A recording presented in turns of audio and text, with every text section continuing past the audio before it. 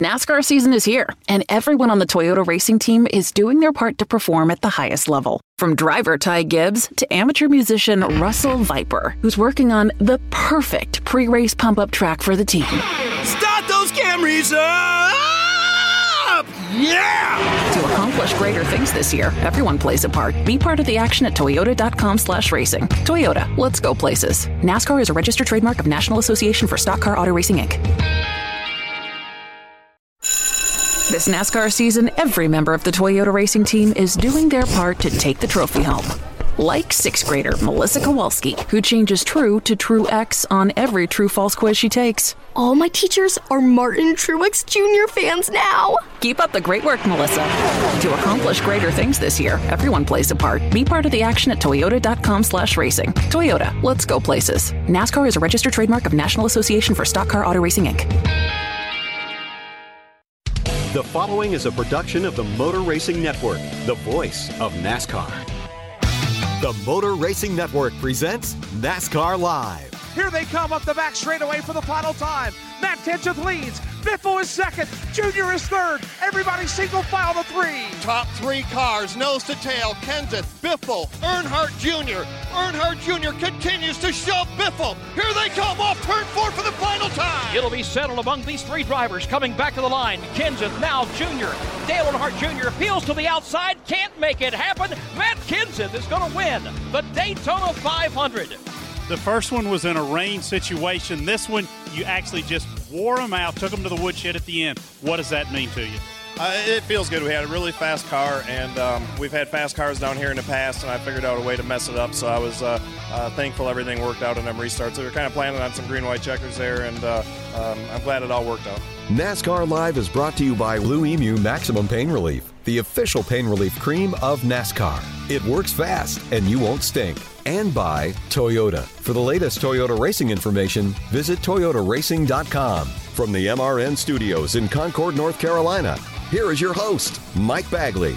Hello, everybody. Welcome to another edition of NASCAR Live here on the Motor Racing Network. Mike Bagley and the entire MRN crew here with you as we close in on NASCAR Hall of Fame induction weekend. We're going to chat a lot about that on the show today. We're also going to chat about Kevin Harvick making the announcement that he's going to retire at the end of the 2023 season.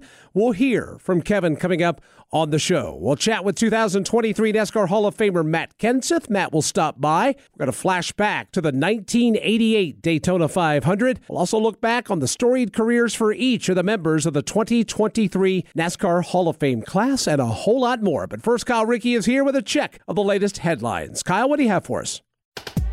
Mike, a big name will be stepping away after the completion of the 2023 NASCAR Cup Series season. Kevin Harvick announced that this year will be his last as he makes one final attempt at winning a second championship. This upcoming year will also be Harvick's 23rd at the sport's highest level. Kyle Larson will have a busy May in 2024. The former Cup Series champion will enter the Indianapolis 500 for McLaren Racing in a car co-owned by Rick Hendrick and sponsored by HendrickCars.com. Announcing plans 16 months in advance allows Larson plenty of time to prepare for 1,100 miles of racing, competing in both the Indy 500 and NASCAR's Coca-Cola 600 on the same day. No driver has attempted the double since Kurt Busch did it in 2014. Both teams field Chevrolets in their respective series. Travis Pastrana is making a brief return to NASCAR racing. He'll attempt to qualify the number 67 Toyota for 2311 Racing in the upcoming Daytona 500. Black Rifle Coffee will sponsor the car.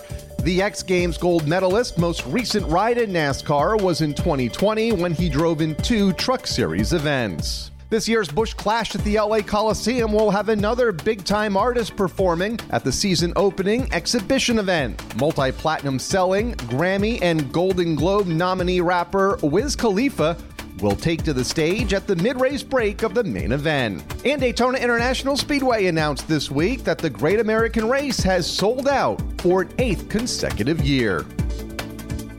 Thank you, Kyle. Coming up, Kevin Harvick will join us. He'll discuss why 2023 will be his last as a full-time NASCAR Cup Series driver. And later, Matt Kenseth will join us ahead of his NASCAR Hall of Fame induction. Buying a house can feel like you're going 200 miles per hour in bumper-to-bumper traffic with a dirty windshield and the sun in your eyes. Ruoff Mortgage has the technology, expert staff, and resources to simplify the process while speeding up the time it takes to get clear to close. So while getting a loan can seem intimidating, Ruoff Mortgage will have you opening the door to your new home fast and stress-free. Visit ruoff.com to learn more. That's ruoff.com.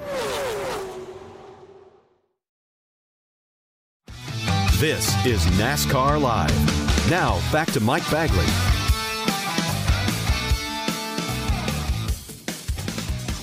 Welcome back to NASCAR Live. NASCAR Production Days taking place in Uptown Charlotte today. Folks getting ready for the 2023 season.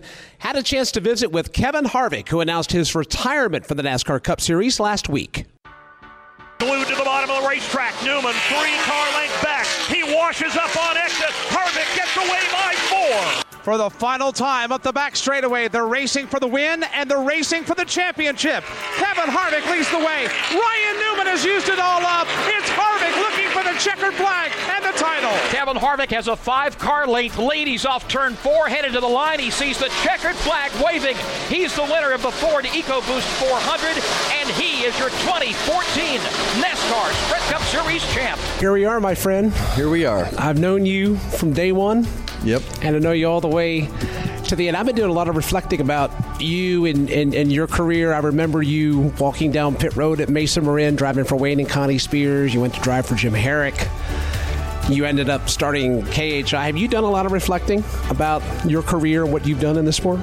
I've done a lot over the winter, just because of the fact that, you know, I think for me, I'm always so guarded and I'm always so careful about not wanting to sound arrogant or cocky about the things that we've been able to accomplish, because I fear that it will, I fear that it will jinx me or something, and you not be able to ever win another race because of the fact that you want to be able to represent yourself correctly, and so I'm always very appreciative of the things that we've been able to accomplish, and I'm always proud of the things that we've been able to accomplish, but I never want to talk about it. And so I think as we look at this year and you really kind of just let your guard down and you realize, okay, here's the deal.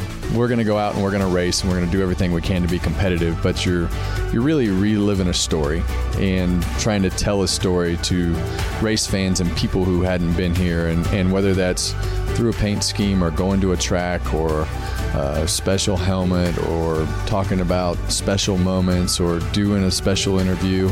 It's just part of it, and that's really the reason that we did things the way that we're going to do and the way that we laid out the plan. And so, yeah, I mean, I have, and it's really one of the very first times that I'll ever admit that, because going back and looking at those Mesa Marin days when you had to leave your late model at the racetrack because you couldn't afford to buy a trailer and you had to wait till Monday to go pick it up, and you know, the days when Larry and Marion Collins would leave a set of tires so that you could race that particular weekend, or go into the truck series and the town business guys within the town helping you buy tires and entry fees or whatever it is, all led to 20-some years of being successful in a very challenging sport, and taking over for Dale and being able to be successful in that particular moment and be a part of keeping RCR alive and keeping them on the racetrack and continue to be successful and making a change and becoming, you know, a dad and being able to do all those things and be successful all the way along is something that I'm really proud of. For those of us that know you and that have followed your career, we know you're coming to the end, which begs the question, what's next? The natural progression from our side of the fence would be to television. Is that an option for you? I think right now we've put so much time into trying to do this right during the last year that we have to start deciding. We've made a lot of decisions, you know, as far as businesses and KHI management and Keelan's driving and what he's going to do the last year. You know, I'm obviously interested in the TV side. I'm very interested in being a part of a team in some way, shape, or form, but I got to make sure that I don't retire to get busier. And how does all this fit in with everything that I'm doing to go forward and make sure that I can accomplish what I want to accomplish with my kids and my wife at home, to be able to be more flexible and get out of that competitive state of mind, to be able to not have to think about something 24/7, because this is a 24/7 lifestyle.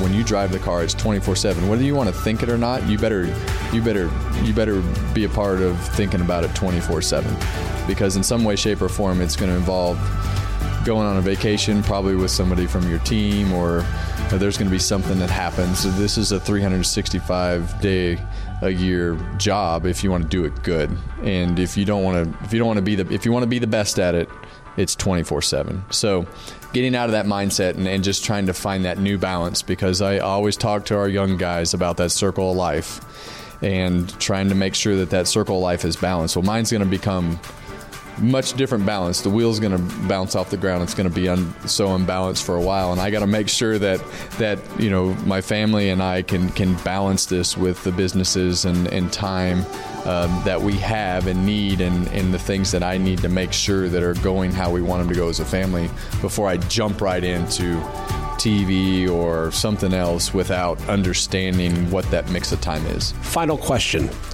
Last year, you were very outspoken and extremely candid about the new car, the parts, the pieces. You made your thoughts public, and you made them known, and you didn't mince words. Do you feel that message has been received? And are you satisfied with what you've received back from the sanctioning body as far as feedback and any conversations you've had because of those comments? Best step outside of the box I've ever taken. Really? Yeah, how so? One of the best, because it really, I think my relationship with NASCAR is as good as it's ever been. Just because of a lot of the conversations and things that happened through this time period, and just them understanding, hey, where I'm coming from, me understanding the resources and things that they have and where they're coming from. It's really just simple communication on how we could have got to somewhere a lot faster than what we did, to have to react to something so simple, whether it was with fires or tires or rules or safety or people getting hurt. There were a lot of frustrations, and it really started to come to a head when Kurt got hurt, and for me really started to open my eyes, and we got a problem. And it's a problem that I started to reach out and ask questions on that particular weekend. And finally it got to a point where it affected our team and our car at Darlington, and I freaking lost it. And it might have not been the best way to handle it, but it got stuff done. And it really, from a number of different ways, allowed me to start being more in the middle of stuff that I hadn't been in the middle of. We'd all kind of let our guard down as to the little things that we needed to be doing, and we were sold a bunch of stuff on the new car that everybody didn't really understand and didn't really know, and you don't know until you start hitting stuff and you just start having real life things start to happen. So I love the fact that I have a better relationship with the drivers. I love the fact that moment led to as good a relationship as I've ever had with NASCAR. The Drivers Advisory Council group has really found its footing to be able to communicate with NASCAR and the drivers, and we have our feet on the ground, and everybody's pulling the rope in a better direction. And so if we can continue that, we can't let our guard down. We have to continue that. And so, yeah, I've enjoyed that. I didn't like the moment that led to it. I don't like some of the moments that led to it, but here we are. And the part that I don't like about everything that happened is Kurt Busch isn't sitting here telling you the same story about his career. That's the part that's the only piece of the puzzle that I'm frustrated with, that we still have left, because he deserves to do the same thing that I'm sitting here doing, and I don't want that to happen again. So we're going to work hard as a group and try to make things right. Coming up, 2023 NASCAR Hall of Famer Matt Kenseth joins us ahead of his momentous occasion, and later we'll remember the 1988 Daytona 500.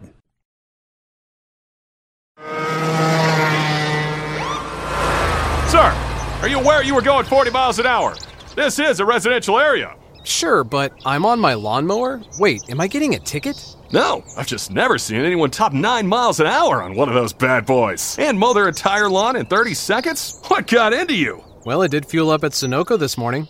At Sunoco, we know how to fuel peak performance. We've been doing it for American racing for over 50 years. Fuel your best. This is NASCAR Live. Now, back to Mike Bagley. Welcome back to NASCAR Live. On Friday evening in Uptown Charlotte, Matt Kenseth will officially be inducted into the NASCAR Hall of Fame. Our Jason Toy sat down with Matt as he prepares for one of the biggest nights of his life. Matt, congratulations on a great career. We call it the Hall of Fame career, and we can officially do that coming up this weekend.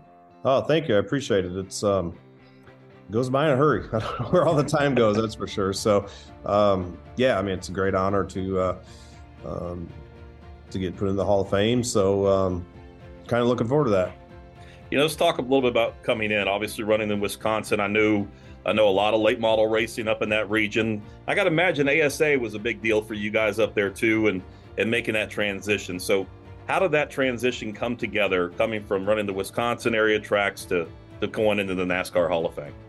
Yeah, for sure. I mean, I think that, you know, at the time, ASA was very popular, and that was honestly, when I started racing, that was probably my goal was to always race full time.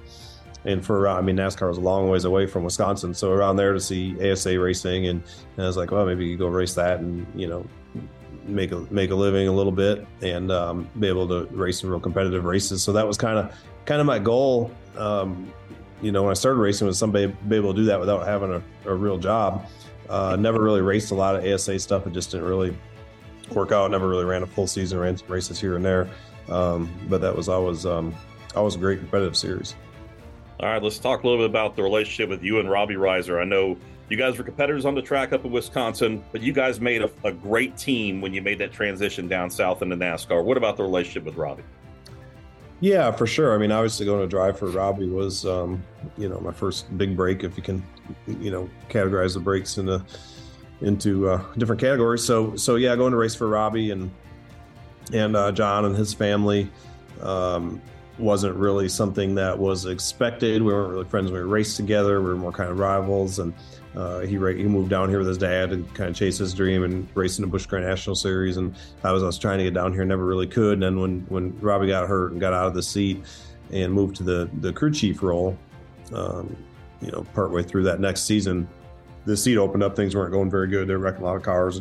They were kind of struggling. And I've seen Robbie a couple times that year. We ran into him at Vegas when I was running a late model race and he was running a Busch race. You know, he's a crew chief. They were racing Busch race out there, and then stopped at a shop one time, you know, to see those guys. So be able to drive his cars for sure was the break that got me into NASCAR racing.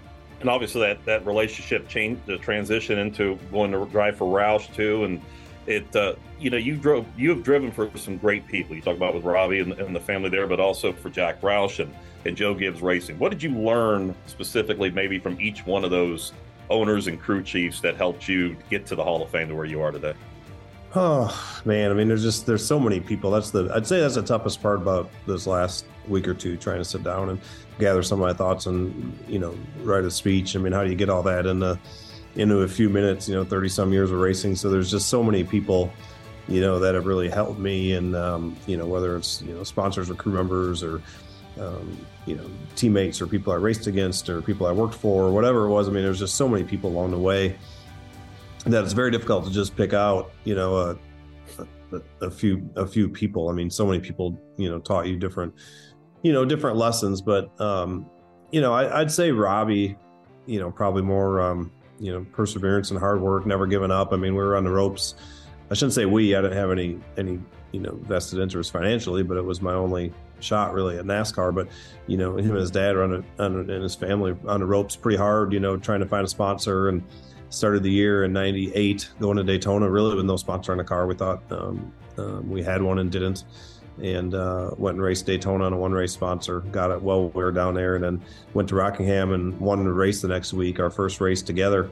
And we were able to sign a sponsor and get us through that season. Won some races that year, finished I think second or third in points, and sort of our breakout year, together. So I'd say, hard work. Robbie's always was the first one at the shop and the last one to leave. He unlocked the doors and he locked the doors. You weren't going to beat him in the shop no matter how early you got there.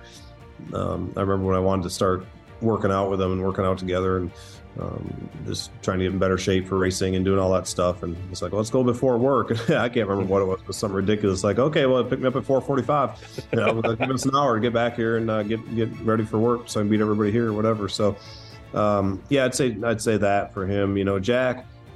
Jack's interesting because he's. It's interesting because like Jack and Coach Gibbs, for instance, are pretty much opposites. And they were both very successful. And that's kind of neat thing too about Jason and Robbie. They were kind of opposites, and I was able to have a pretty good amount of success with both of them. So, Jack, engineer, racer, doesn't really care about all the rest of the stuff. He's never, I think it took him 25 years of owning cars until he'd buy a motorhome. He's going to go stay at the Holiday Inn Express or something instead. So just all about, racing and racing cars and competition and trying to beat everybody and trying to be smarter than everybody and doing all that kind of stuff. And didn't really care about the rest of the stuff. It was just kind of a necessary evil that came with it, to try to make it happen, whether it was, dealing with sponsors or some of the stuff with people or what have you. So that's the thing about Jack, just pure racer, Just a pure racer where, Coach got into racing because he's very competitive. Obviously, he's a great coach, he's a great motivator, leader, all that kind of stuff. So he's also works incredibly hard. First one, typically there, last one, kind of leave type of guy too, always traveling, talking to sponsors. He's just so great on sales and networking with people and making everybody feel important, treating everybody like family, like all that kind of stuff is what makes him so successful, is by getting all the right people underneath him, because he has a way of making people want to work for him and getting the best out of all those people. And you look at all the accolades that you've had, all the big race wins, the championships and everything, Daytona 500 a couple of times. And I know you've been asked this before, but I know the folks would love to know about this. What's one of those races that is the most special to you? One of those trophies that you have on that trophy case in your man cave garage that you got that is the most special to you? Oh, here I thought you were going to ask which one is the most, which one do I have the most angst over letting get away? I still have nightmares about. Now we talk about the ones you've got. How about that? Yeah, it's hard to say. There wasn't a race that we won that I didn't enjoy winning. So, yeah. But the first time you do anything, the very most, meaningful, fun, impactful race we ever won was that first race at Rockingham together with the Risers. We won that Busch race in 1998. It was the second race of the year. We weren't expected to win. We didn't really have a sponsor in the car. We're somewhat, becoming affiliated with Roush at that time, but we were still, running Chevys. It was still the Riser family stuff. We're still, like I said, struggling to get a sponsor. Ran okay at the end of 97. We started running better, but we never thought we were going to go win the race. We had to beat, Mark Martin and Jeff Burton and Dale Jarrett, and we passed Tony Stewart in the last corner of the last lap driving Joe Gibbs racing equipment. It was just an unbelievable day. I didn't do everything right and don't really know what I'm doing. I got into him one time with 4 or 5 laps to go underneath them and thought we lost it. And honestly, coming to the white, it didn't look like we had a chance either. It was a slower car. Tony kind of uses a pick, and I had to get back behind him, and just got that magic run at Rockingham. And I'm sure you've seen races at Rockingham a lot. When you grab that line down in 3 and 4, it was like 0.2 of a second. If you grab it with the left sides, you'd go in kind of slow. And as soon as it grabbed it, you could, back then, when the cars were a little slower stuff, you could just pin the gas, and if you missed it, the whole car would just kind of come out of the track. And I don't want to say Tony missed it, but he didn't grab it. And he was probably a foot and a half high. And for some reason, my left side's grabbed it perfect. And I was able to just stand in the gas and get right up to him. And I still don't think we touched. If you did, you could have, flicked it with a finger. But it moved him offline just enough where we got we had to get out of gas a little bit, and we didn't, and passed him the finish. So that was probably one of the coolest races ever that I drove, that we won. And besides just being fun, it was obviously very impactful. We got a sponsor for the rest of the year, and it kind of kept all of our careers going. Thank you, Jason. Coming up, we'll take you through all the twists and turns of the 1988 Daytona 500 And later we do a deep dive into the Hall of Fame career of Matt Kenseth. Well, listeners, in case you didn't get enough sports today, here's an ad break that'll tell you how to watch even more sports. YouTube is the new home of NFL Sunday Ticket. And if you sign up now, you'll get our lowest full season price of the year. Just go to youtube.com/Spotify offer to get $100 off NFL Sunday Ticket. Watch your favorite teams' out-of-market Sunday afternoon games, exclusively on YouTube and YouTube TV. All right, enough about sports. Go get more sports. Terms and embargoes apply. Offer ends June 6th. No refunds. This is NASCAR Live. Now, back to Mike Bagley. Welcome back to NASCAR Live. We're only 33 days from the 65th running of the Great American Race, the Daytona 500. Let's pause here and take time to flash back to the 1988 renewal of the Great American Race. Anticipation was high as the start of the 1988 NASCAR Cup Series neared. The year would mark the 40th for the series, and the sport had momentum coming off a banner year in 1987. Dale Earnhardt had just captured his third championship, and young stars Davey Allison and Dale Jarrett had enjoyed successful rookie seasons and seemed poised to take the next step. As is customary still today, the stars of the sport headed to the shores of Daytona Beach, Florida to start the season with the 30th running of the Daytona 500. While 69 drivers entered for a chance to qualify for the event, many of the headlines were centered around Earnhardt.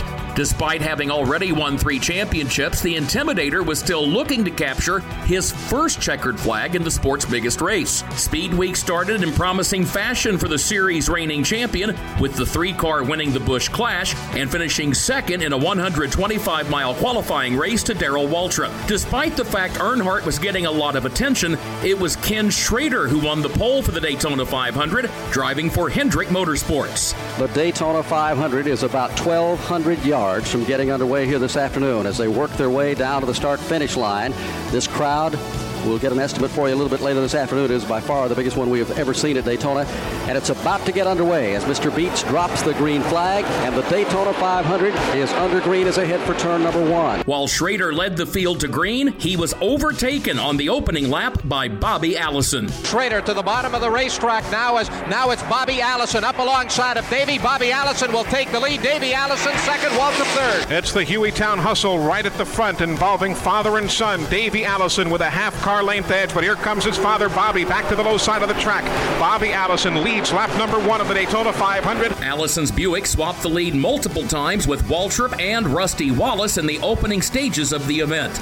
As that battle continued, 4-time Daytona 500 winner Cale Yarborough, who started deep in the pack after a difficult week, was eliminated from contention after a crash on lap 46. Trouble at turn number 4. Cale Yarborough loops the car around. Smoke as he runs up against the retaining wall. The rest of the cars dive to the inside. Cale heads for pit road. Yarborough really smacked that wall as the car looked like it just turned around coming out of turn number 4. Here he is on pit road with smoke boiling from the right side. Sheet metal is caved in on the front of the car, and Cale is going to the garage area. After the caution flag for that incident, Allison took control of the race and led for nearly 40 consecutive laps until Waltrip was able to capture the lead once again. Waltrip would be the leader as the event reached the halfway point, but action would soon be halted once again because of an incident in the Tri-Oval that caused a hush to fall over the 135,000 fans in attendance. Trouble at turn number 4. Richard Petty's car goes airborne, end over end. There's 2 or 3 other cars into it. Petty has hit the wall very hard. He gets hit again as the car came to rest at the entrance to pit road. Petty's car is really smashed front and rear as he went into the outside retaining wall. We'll get a number on the other car when the smoke clears of the machine that did slam into Richard Petty. Other cars involved included Alan Kulwicki. He went through the debris and evidently cut a tire down and ended up going towards the wall. Also involved there, Rusty Wallace now going through the debris. Eddie Beerswall's car is one of those that was involved as Richard Petty's car took a savage flight coming off turn number 4 and just found himself right in the midst of race traffic. As daunting as that crash seemed for Richard Petty, the King was not seriously injured, but his hopes for another Harley J. Earl trophy would have to wait another year. Following that accident, Schrader found his way to the lead, as did drivers such as Neil Bonnet and Phil Parsons. That was until Allison inserted his name back into the mix on lap 138. Bobby Allison gets the lead as they hit turn 1. Allison went down to the inside of Neil Bonnet, made a nice smooth pass, and now just behind him, Dale Earnhardt does the same thing, dropping Bonnet back to third. That stint at the front was short-lived for Allison as he was overtaken by Earnhardt just a few laps later. Earnhardt was able to lead 2 laps, but those would prove to be the only 2 laps he led on the day. He was overtaken by Waltrip, who then swapped the top spot with Allison 4 times over the next 20 laps. And then Allison's son Davey joined the party, as well as Phil Parsons. Still working inside of Dale Earnhardt, and here goes Darrell Waltrip, 3 wide for the lead. Front 4 rows are double file as they go back into turn 1, and Darrell Waltrip breaks out of the pack, down to the inside. Waltrip, your new leader, coming off turn number 2. I'll tell you think you've got a lot of mileage left in a race. Bobby Allison says, I want the front back. Here he goes by Darrell Waltrip on the inside. Bobby Allison is your new leader. Parsons was emerging as a late race threat, but the elder Allison found his way back to the front with less than 20 to go. With the fastest car back out front, it looked like everyone else might be fighting for second place.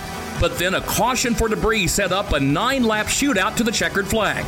If Bobby Allison was going to win, he would have to hold off Parsons as well as his son Davey in order to claim his 84th career victory.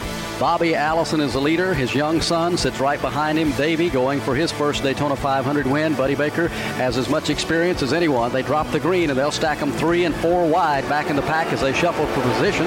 Bobby Allison trying to hit the triple here at Daytona this week. A winner Thursday, a winner yesterday, trying for 3 straight. He's a car and a half ahead of his son, Davey Allison. 3rd is Phil Parsons. 4th is Terry Labonte. Here's Bonnet bidding for 4th. Bonnet makes the move around into the 4th place position. Still, Bobby Allison, your leader. There's Davey Allison to the bottom of the racetrack.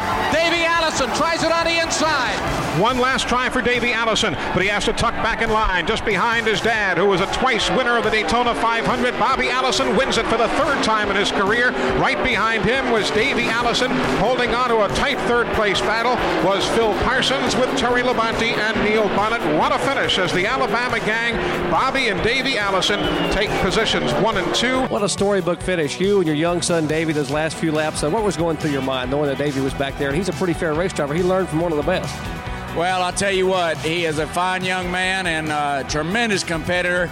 An awful lot of credit needs to go to Davey and the whole Rainier crew for straightening that car out after getting wrecked at the end of practice yesterday. He drove the wheels off of it all day. He's a fine young man, and I'm proud to say that he belongs to me and Judy.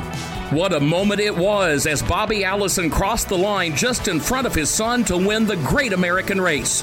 At age 50, it made Allison the oldest winner of the race at the time, and it would ultimately prove to be his final win in the Cup Series. And while it was one of the Alabama driver's greatest triumphs, it was another year of heartbreak in the 500 for both Earnhardt and Waltrip, who finished 10th and 11th, respectively. Coming up, we'll look back at the Hall of Fame career of Matt Kenseth, and later, we'll follow Kirk Shelberdine's path to the NASCAR Hall of Fame. This is NASCAR Live. Now, back to Mike Bagley. Welcome back to NASCAR Live. Over 18 full-time seasons, Matt Kenseth has accomplished every major milestone on the NASCAR Cup Series, winning multiple Daytona 500s, the Southern 500, the Coca-Cola 600, a NASCAR All-Star race, and being crowned NASCAR Cup Series champion. Our Susie Armstrong guides us through the Hall of Fame career of Matt Kenseth.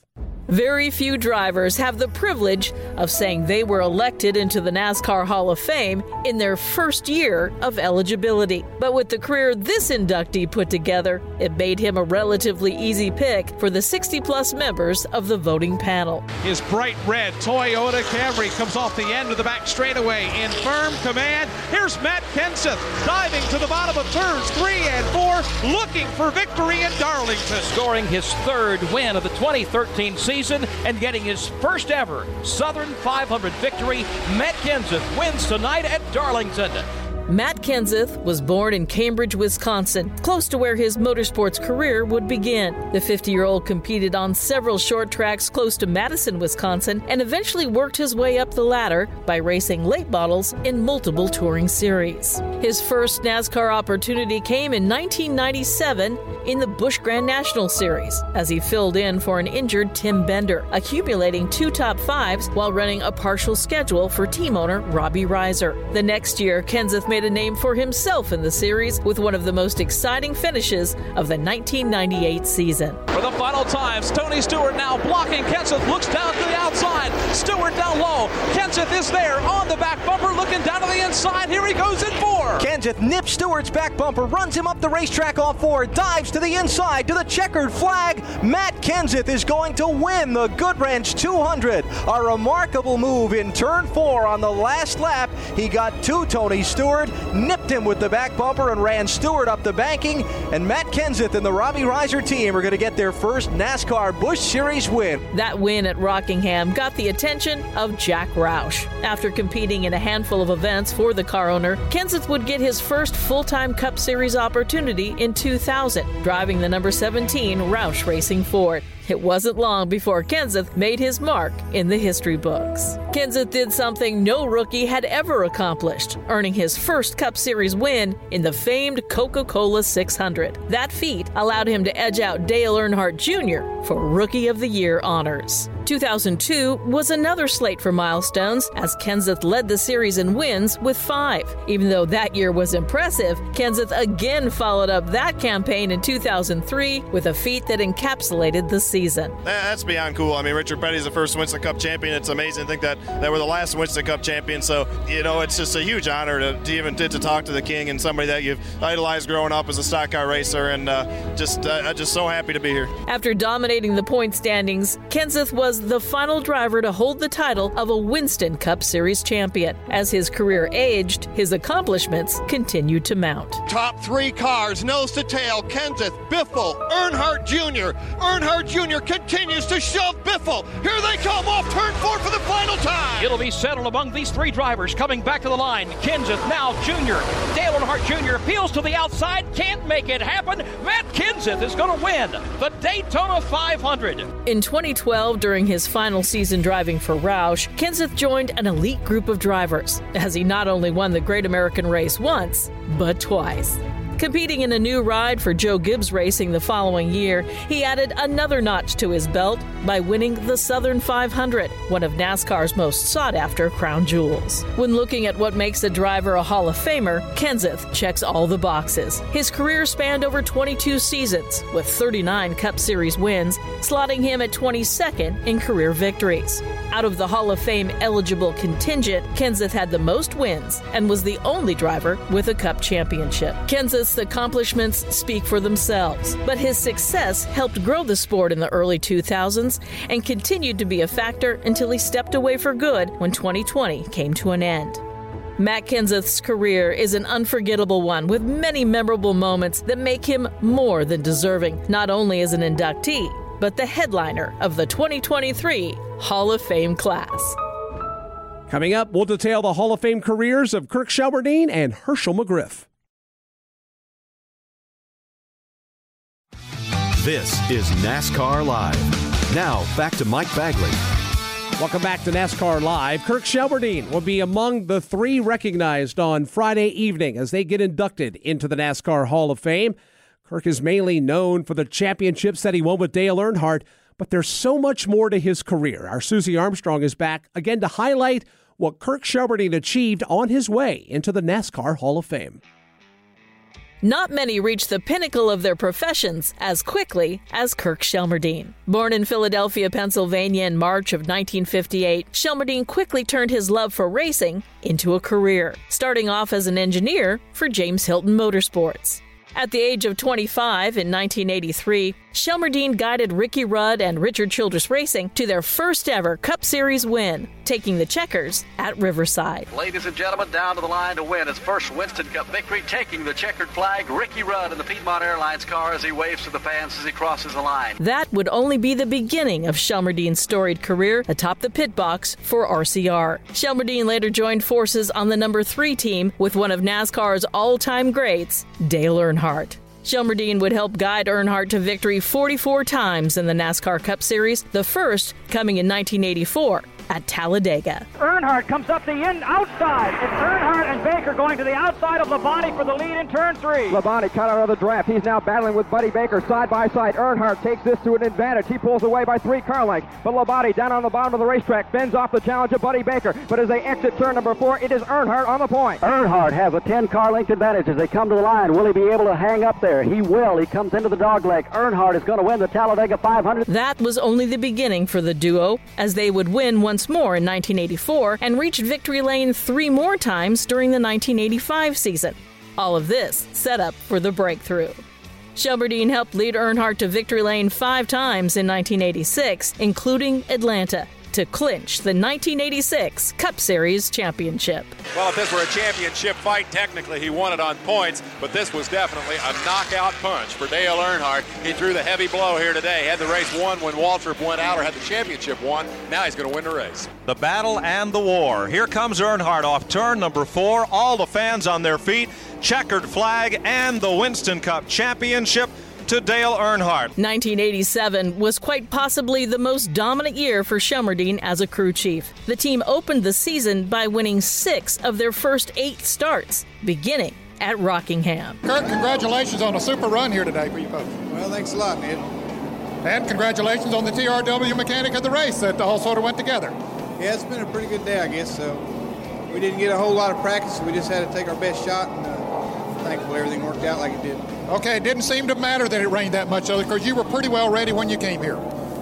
Yeah, we really didn't have to change that much today. We had to adjust him a little bit there about the mid part of the race, but everything worked out fine. Really can't complain. In total, Shelmerdine, Earnhardt, and company would win 11 times in '87 on their way to back-to-back Cup Series titles. Along the way to 4 Cup Series championships, the other 2 occurring in 1990 and 91, Shelmerdine and Earnhardt would enjoy milestone victories, including in 1990 when they won their second Southern 500. Well, Kurt Shelmerdine, who chased that chassis all day and you won it.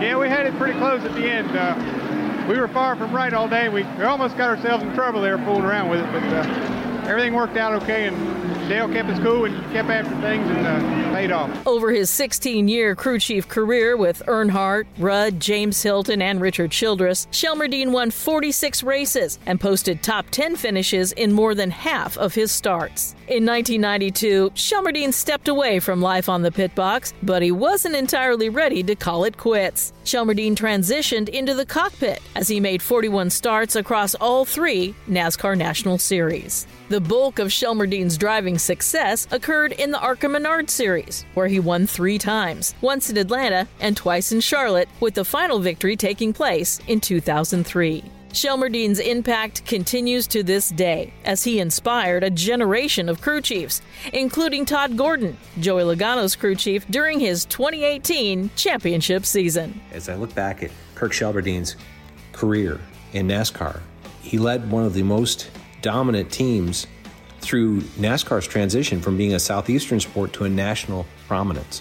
Back-to-back championships in the late 80s, in 87 and 88, and then again in 90 and 91 with Dale Earnhardt Sr. Always progressing. That's one of the pieces I look at and try to model my career out of is you're good today, but how are you going to be better tomorrow? And that team always seemed to get better and better as they went forward and found ways to be successful. Right down to the pit crew area. I think back to that was my heyday of watching racing in the 80s as I came out of high school, and their pit crews dominated on pit road. They won and they raced at every facet, and that got them championships. A great leader in progressing our sport to where it is today. Atop the pit box and behind the wheel, Kirk Shelmerdine proved at every turn that he's worthy of being called a NASCAR Hall of Famer. Coming up, we'll remember the Hall of Fame career of Herschel McGriff. This is NASCAR Live. Now, back to Mike Bagley. We're about to head for the exits on this week's NASCAR Live. Before we do, we wanted to visit with the elder statesman of the 2023 NASCAR Hall of Fame class. We're speaking of 95-year-old Herschel McGriff. While being the oldest, McGriff isn't the furthest removed from racing. It was only 5 years ago when he ran his final NASCAR race in the NASCAR Pro Series West at the age of 90. Susie Armstrong is back one final time to detail his Hall of Fame career. NASCAR celebrates its 75th anniversary this year, and the next inductee in the NASCAR Hall of Fame class of 2023 has been a part of the sport for an impressive 46 of those seasons. Checkers ready to fall, and the winner of this 300-kilometer event is the legendary McGriff. He's done it again, his 13th win at Riverside, California. Herschel McGriff was born in Oregon in 1927 and began his racing career in 1945 after the Second World War. NASCAR launched in 1948, and McGriff made his debut in the sport's third season, driving to a ninth-place finish in the 1950 inaugural Southern 500 at Darlington Raceway. McGriff's best year in what was then known as the NASCAR Grand National Series came in 1954. The Oregonian racked up 4 wins and 13 top 5 finishes, including 1 victory at North Wilkesboro Speedway. McGriff finished 6th in the championship points battle, despite entering only 24 of 37 events. While McGriff enjoyed success in the NASCAR Cup Series, he is best known as a top performer and fan favorite in the Western U.S., where McGriff became a mainstay in what is now known as the ARCA Menards West Series. While the young gun made his first start in NASCAR's top series at 22, he seemed to age like a fine wine. His best season and first championship came in 1986 at nearly 60 years of age. As the years rolled on, McGriff showed no signs of slowing down and called up West Coast racing legend and car owner Bill McAnally to field a full-time effort in 2001. Following a solitary kickoff run in 2000 at the ripe young age of 72. So we worked together at that very last race at Portland Speedway. I think that was in 2000. And then he brought the MBNA people in, and we put the deal together to run full-time in 2001.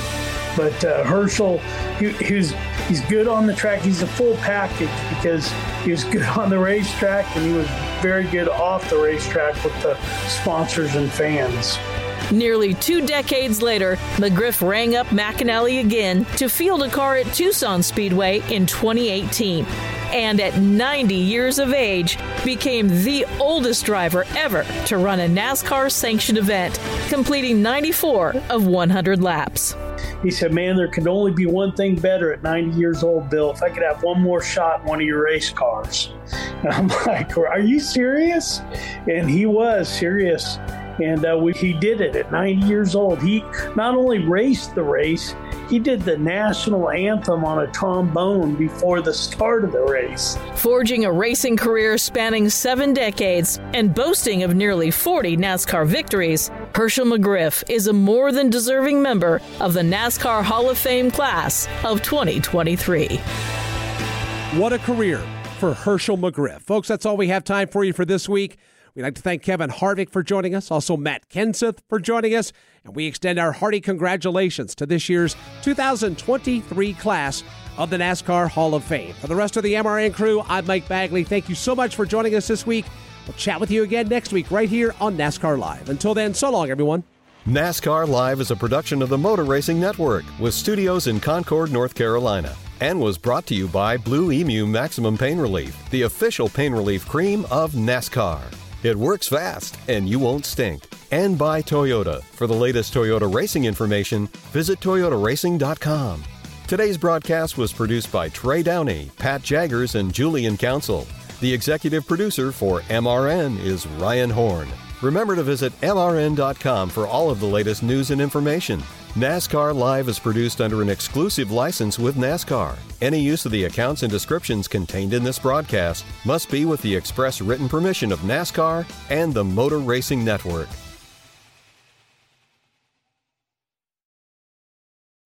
Ruoff Mortgage wants to welcome you home with their fast and stress-free mortgage process. Ruoff knows that when you're ready to move, you want to keep things moving. From the moment you start, Ruoff makes sure the process moves quickly, often twice as fast as other lenders, so you can close quickly and settle in sooner. Visit Ruoff.com to learn how you can qualify for the fastest loan of your life. That's Ruoff, RUOFF.com.